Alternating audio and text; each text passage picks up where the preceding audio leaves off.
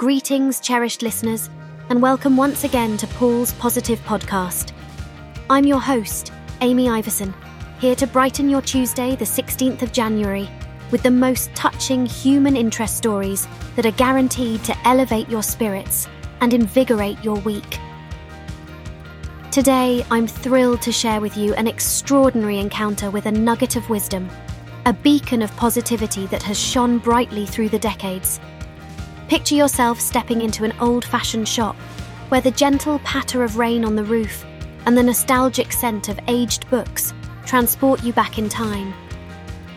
The walls are festooned with an array of curios and trinkets, but among this rich tapestry of yesteryears, a particular poster draws your attention. There, in elegant calligraphy, you discover words that cut through the humdrum of daily life, reaching straight to your core. This is the Desiderata, a timeless prose poem penned by Max Ehrmann in the 1920s, serving as a guide for a tranquil and fulfilling life. Its wisdom is soft yet profound, encouraging us to go placidly amid the noise and haste and remember what peace there may be in silence. In a world where we're often urged to strive, compete, and raise our voices to be heard, these words serve as a gentle reminder of the power inherent in tranquility and the merit of a serene approach to life's tumult. What's truly remarkable is how this poem resonates with people across generations.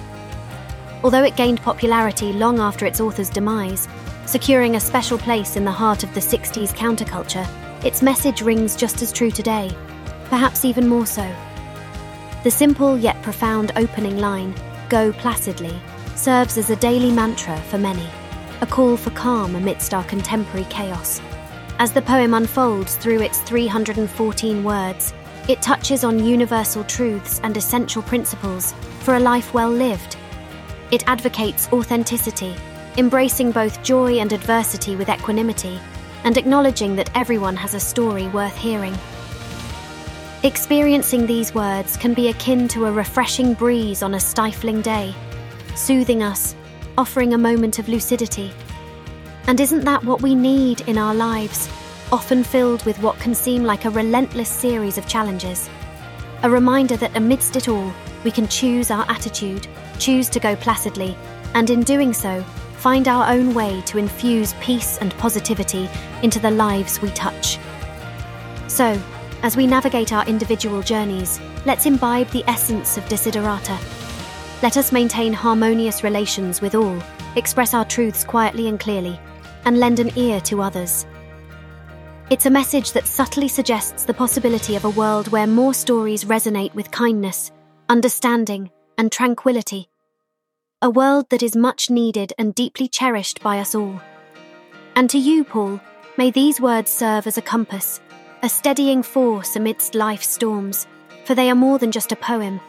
They are a testament to the enduring power of positive human interest stories, to the perennial nature of hope, and to the quiet strength that dwells within us all. And with that, we draw another episode of Paul's Positive Podcast to a close. I'm your host, Amy Iverson, reminding you that today is a splendid Tuesday, a day to not only acknowledge the good around us, but also the good within us. Speaking of the good within us, I want to extend a special shout-out to Paul. Paul, your kindness is a beacon that illuminates everyone's day, and that's a genuine gift that deserves recognition. Your thoughtful words and actions never go unnoticed, and they truly make the world a better place.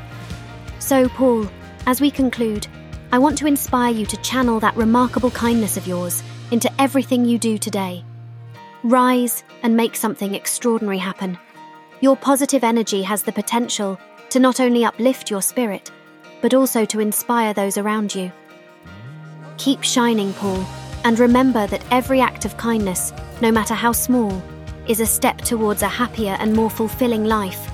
We'll be back tomorrow for more positivity, right here on Paul's Positive Podcast. Until then, stay kind, stay active, and make today absolutely spectacular.